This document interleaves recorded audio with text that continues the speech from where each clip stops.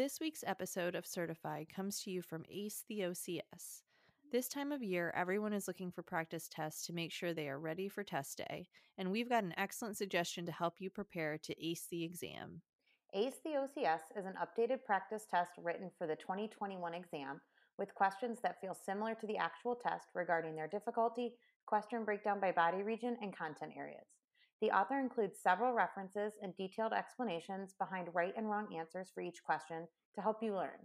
Please see the direct Amazon link in our show notes and order your copy today.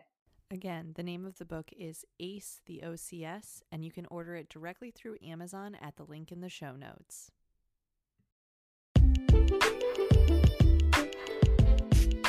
This is Certified, the OCS Prep Podcast. I'm Alexis. And I'm Amanda, and we're here to help you prepare for your OCS exam.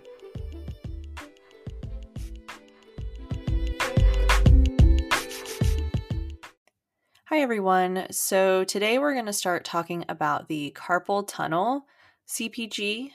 This is actually going to be part one of 2 episodes where we go over this CPG. If you've already read it, it is quite a long CPG, so we wanted to split this up. Like we've mentioned before, we're trying to keep these episodes a little easier to digest, and so we thought that splitting this CPG up made sense. So this is a really recent CPG compared to some of the others. It was released in 2019 based on literature prior to November 2018. So even though we realize this is new, the evidence that's presented in the CPG is important not only for you to know for the OCS, but also for clinical practice. Like I said, this is a very dense and detailed CPG. I'm going to do my best to make it a little easier to digest in this episode.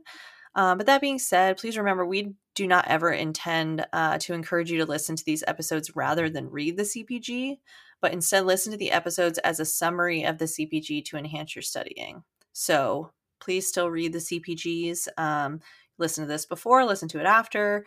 Whatever works best for you and your studying style. But it is very important to read the CPGs and not just listen to us talk about them. Okay, so what I want to start with is discussing prevalence and incidence of carpal tunnel syndrome. So overall lifetime prevalence of self-reported and physician-diagnosed carpal tunnel syndrome, regardless of work status, is 8%. Prevalence in the U.S. working population, when confirmed by both electrodiagnostic testing and clinical examination, is 7.8%. The prevalence in women is nearly twice that for men. It's 10% compared to 5.8%. And there is a marked increase in prevalence with increasing age. So the prevalence is 3.7% in individuals younger than 30 years old, and up to 11.9% in those over 50.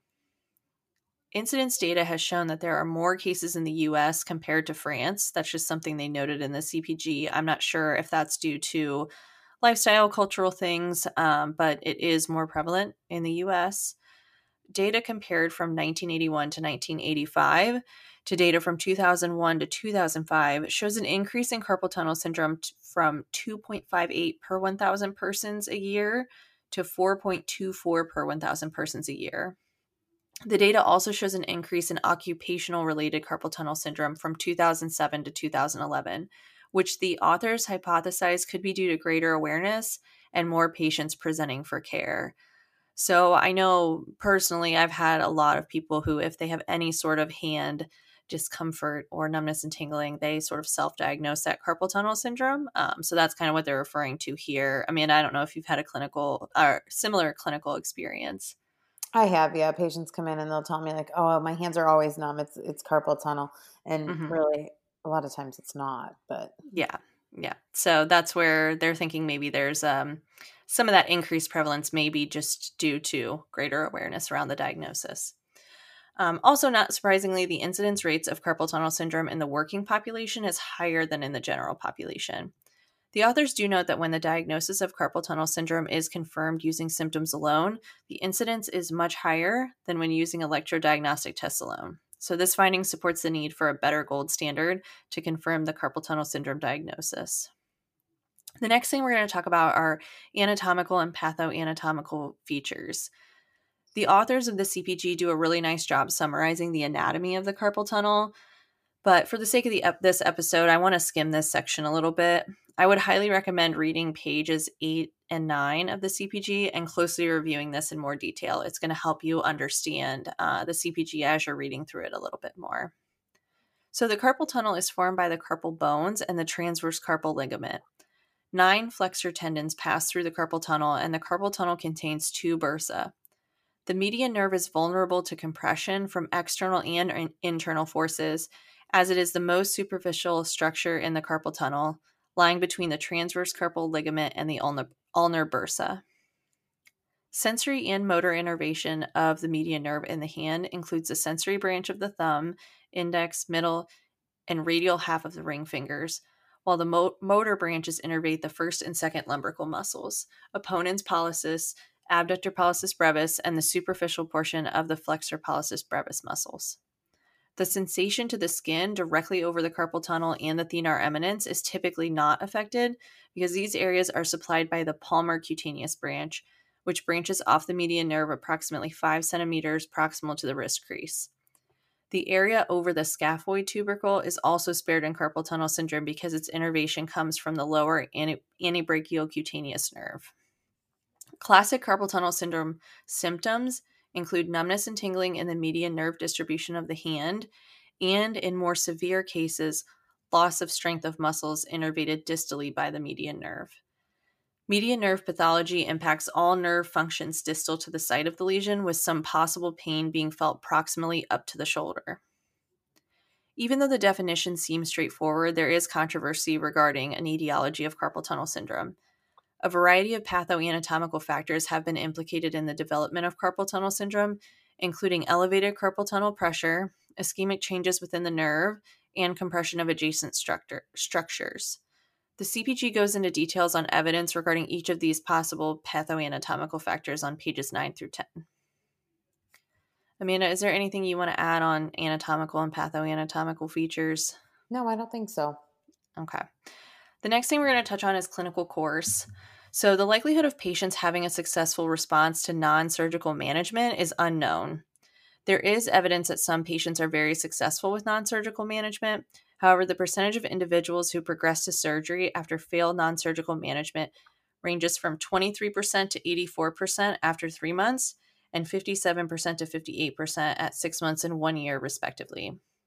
There need to be larger studies to validate factors that predict progression to surgery, and more research is needed to identify the characteristics of patients who benefit from non-surgical management versus those who can achieve positive outcomes only through surgical management. The factors that may influence results with non-surgical management include symptom duration, severity of nighttime symptoms, presence of a positive Phelan test, presence of thenar eminence muscle wasting, and prior non-surgical intervention with carpal tunnel syndrome. But again, these all need to be researched further. Clinically, we need to carefully monitor the progress of these patients and refer for surgical consultation if they're not improving with non-surgical management. So just like anyone else, we want to keep an eye and make sure we're reassessing these patients, making sure they're making progress, but particularly with carpal tunnel syndrome because there isn't a clear patient who benefits from non-surgical versus surgical management. We want to make sure they're making progress and we're referring them when necessary. The next thing we're going to talk about is classification. So this is looking at these acute versus chronic patients. So acute patients are relatively rare, and these have various causes such as spontaneous bleeding, thrombosis, dislocation of a metacarpal base, infection, pregnancy, and fractures, with distal radius fractures being the leading cause. Chronic is more likely what you're going to see in the clinic, so these patients have a gradual onset, sometimes presenting in an individual finger and later spreading to the remaining median nerve distribution. The initial onset of symptoms is usually at night, but as symptoms worsen, individuals may complain of symptoms throughout the day, along with clumsiness and difficulty with grip and pinch. Carpal tunnel syndrome is most commonly classified by severity rather than being acute versus chronic. And so it's classified by mild, moderate, severe, or extreme. Classification systems reported in the literature are largely based on data from electrophysiological studies. There is a lack of consensus on clinical classification of carpal tunnel syndrome, especially in the absence of electrodiagnostic studies. According to the evidence presented, the frequency of symptoms seemed to be a factor in determining mild from moderate carpal tunnel syndrome, with mild demonstrating intermittent symptoms and moderate demonstrating more constant symptoms. And thenar muscle atrophy being the clinical sign that distinguishes patients with severe carpal tunnel syndrome from those with mild or moderate symptoms. The next thing we're going to talk about is risk factors. These are all discussed in detail in the CPG, but I'm going to provide a general overview here. So the risk factors that they discuss in a little bit more detail are obesity, age and female sex, diabetes, rheumatoid arthritis, cardiovascular risk factors including hypercholesterolemia, hypertension, and high triglycerides, osteoarthritis and previous musculoskeletal injuries to the wrist and hand, hypothyroidism, genetic predisposition. And then they talk about wrist and hand anthropometrics. So it's been proposed that individuals with a square-shaped wrist and those with shorter fingers may be at increased risk for carpal tunnel syndrome because of a greater need for flexion and extension range of motion, and therefore more force required to perform tasks. Over time, this may increase carpal tunnel pressure. Alcohol use has also been associated with carpal tunnel syndrome, but they actually say that light to moderate drinking fewer than 3 drinks per day either did not increase the risk or decrease the risk of carpal tunnel syndrome. With smoking, there's conflicting results from studies assessing whether smoking is associated with increased risk for carpal tunnel syndrome. So that is still unclear whether there's a link there. Physical activity level decreases the risk for carpal tunnel syndrome. The next is oral contraceptive and estrogen use. So current studies present conflicting results on oral contraceptives. Studies that evaluated estrogen replacement therapy alone demonstrated that women who underwent therapy were twice as likely to require a carpal tunnel release surgery than controls. Women's health factors. So they talk about hysterectomies, menopause, oophorectomies, and parity. They say that hormonal imbalance has been hypothesized as a reason for increased risk for carpal tunnel syndrome, but there are some conflicting results in studies looking at these factors. So on page 16 in the CPG, they have a summary of the risk factors. So I'm just going to kind of read you a quick summary here because those were a lot of different things that I mentioned. So the strongest link to carpal tunnel syndrome are obesity, age, and female sex. The risk increases linearly with BMI and age. The risk doubles in individuals with a BMI greater than 30 kilograms per meter squared and those over the age of 50. Female sex increases the risk by 1.5 to 4 times. Intrinsic risk factors linked to carpal tunnel syndrome, but to a lesser extent, include diabetes, osteoarthritis, previous musculoskeletal disorders, estrogen replacement therapy, cardiovascular risk factors, hypothyroidism, family history of carpal tunnel syndrome, lack of physical activity, wrist ratio greater than 0.70, wrist palm ratio greater than 0.39, a short, wide hand, and short stature. No conclusion can be made on RA, smoking, alcohol abuse, oral contraceptive use, menopause, parity, hysterectomy, or oophorectomy due to conflicting evidence. So I know that's a lot of different things that they talk about. Like I said, page 16 has that summary of the risk factors, so I would definitely review those. Occupational risk factors is another topic that they discuss. So forceful exertions, repetitive use, vibration exposure, and wrist position are all associated with carpal tunnel syndrome. The risk factor of forceful hand exertions has the greatest association with risk of carpal tunnel syndrome. High psychological demand at work, when paired with low decision authority, increases risk for carpal tunnel syndrome. When it comes to computer use, the authors note that it does not increase the risk of carpal tunnel syndrome when compared to the general population or industrial workers. However, when comparing office workers with short versus longer duration of computer use, the odds of carpal tunnel syndrome are slightly increased. So the next section is differential diagnosis. And this is going to be really important when it comes to these patients with carpal tunnel syndrome. Like we mentioned, a lot of patients will feel like that's maybe what they have. So it's important to do a really good differential diagnosis on these patients. Common differential diagnoses include cervical radiculopathy, thoracic outlet syndrome, diabetic or polyneuropathy, or other median nerve neuropathies such as pronator Terry syndrome and ulnar and radial tunnel syndrome as well. Serious conditions such as ALS and multiple sclerosis can begin with distal symptoms that mimic carpal tunnel syndrome. Patient history, presence of risk factors, location and characteristics of symptoms, upper quarter screening, and a clearing exam of the cervical spine are all important to differentiate carpal tunnel syndrome from other conditions. Advanced imaging and electrodiagnostic studies have also been used in the differential diagnosis of carpal tunnel syndrome. However, according to the CPG published in 2016 by the American Academy of Orthopedic Surgeons, there is limited evidence for the use of handheld NCS device in the diagnosis of carpal tunnel syndrome and moderate evidence to support the use of electrodiagnostic studies. In the guidelines, they discourage the routine use of diagnostic ultrasound and MRI in carpal tunnel syndrome. So, not necessarily things that you're going to be doing, but it is important just to understand what the evidence says about that. So, Amanda, anything you want to add on differential diagnosis? No, I don't think so. I think just to reiterate what you just said, just making sure you're doing really good screenings in these folks. Mm-hmm. Yeah, and I would also encourage you, I know we've talked about this a little bit, that it's important to understand the upper extremity nerve entrapments.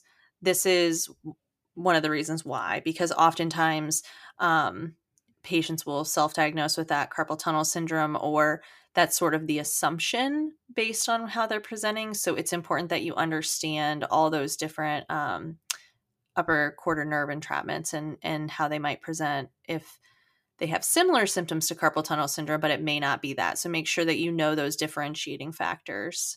And you can refer back to the episode we did in season 1 for that.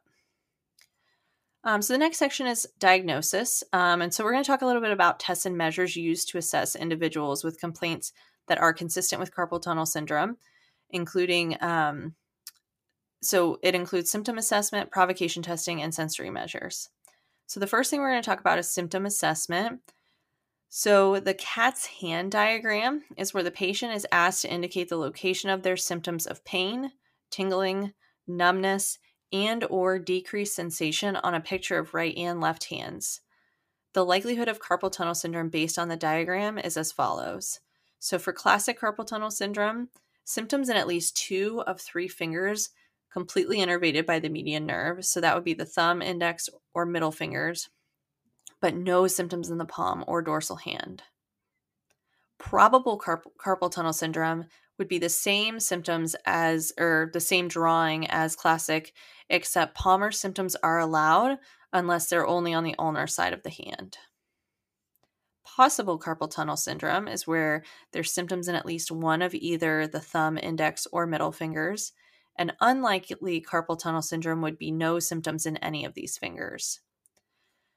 Provocation tests are discussed in a little more detail on page 19 through 20, and it has a great review of the evidence of each of the following tests. Also, table 2 and 3 on page 25 through 29 present details on interrelator reliability, interrelator reliability, sensitivity, specificity, positive predictive value, and negative predictive value. So the tests that they discuss are Phelan test, Tinel sign, carpal compression test, reverse Phelan, upper limb neurodynamic testing, and the scratch collapse test. So I think most of those are pretty commonly used clinical tests, so you're probably familiar with those. If not, I would review them. And like I mentioned, they go into a little more detail in the CPG than I'm going to go in here. And the next thing they discuss are sensory measures.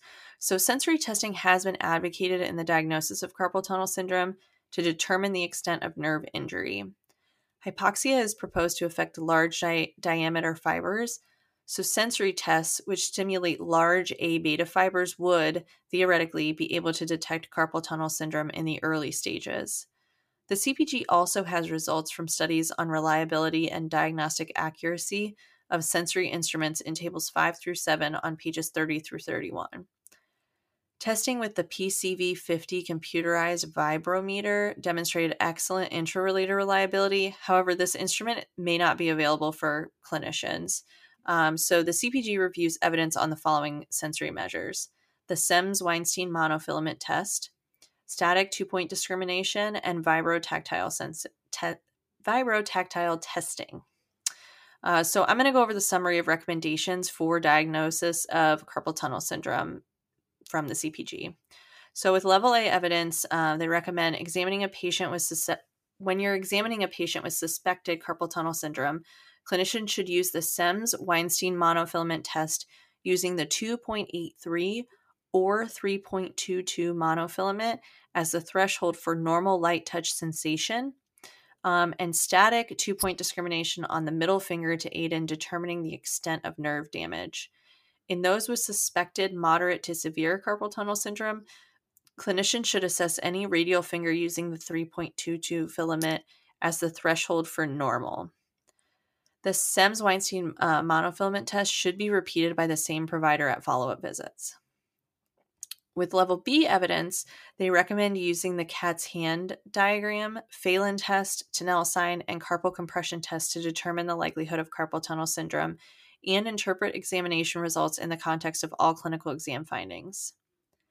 With level B evidence, they recommend that clinicians should assess and document the patient's age, older than 45 years, whether shaking their hands relieves their symptoms, sensory loss in the thumb wrist ratio index greater than 0.67, and scores from the CTQ-SSS greater than 1.9, which we'll be talking about that in the second carpal tunnel episode a little bit further.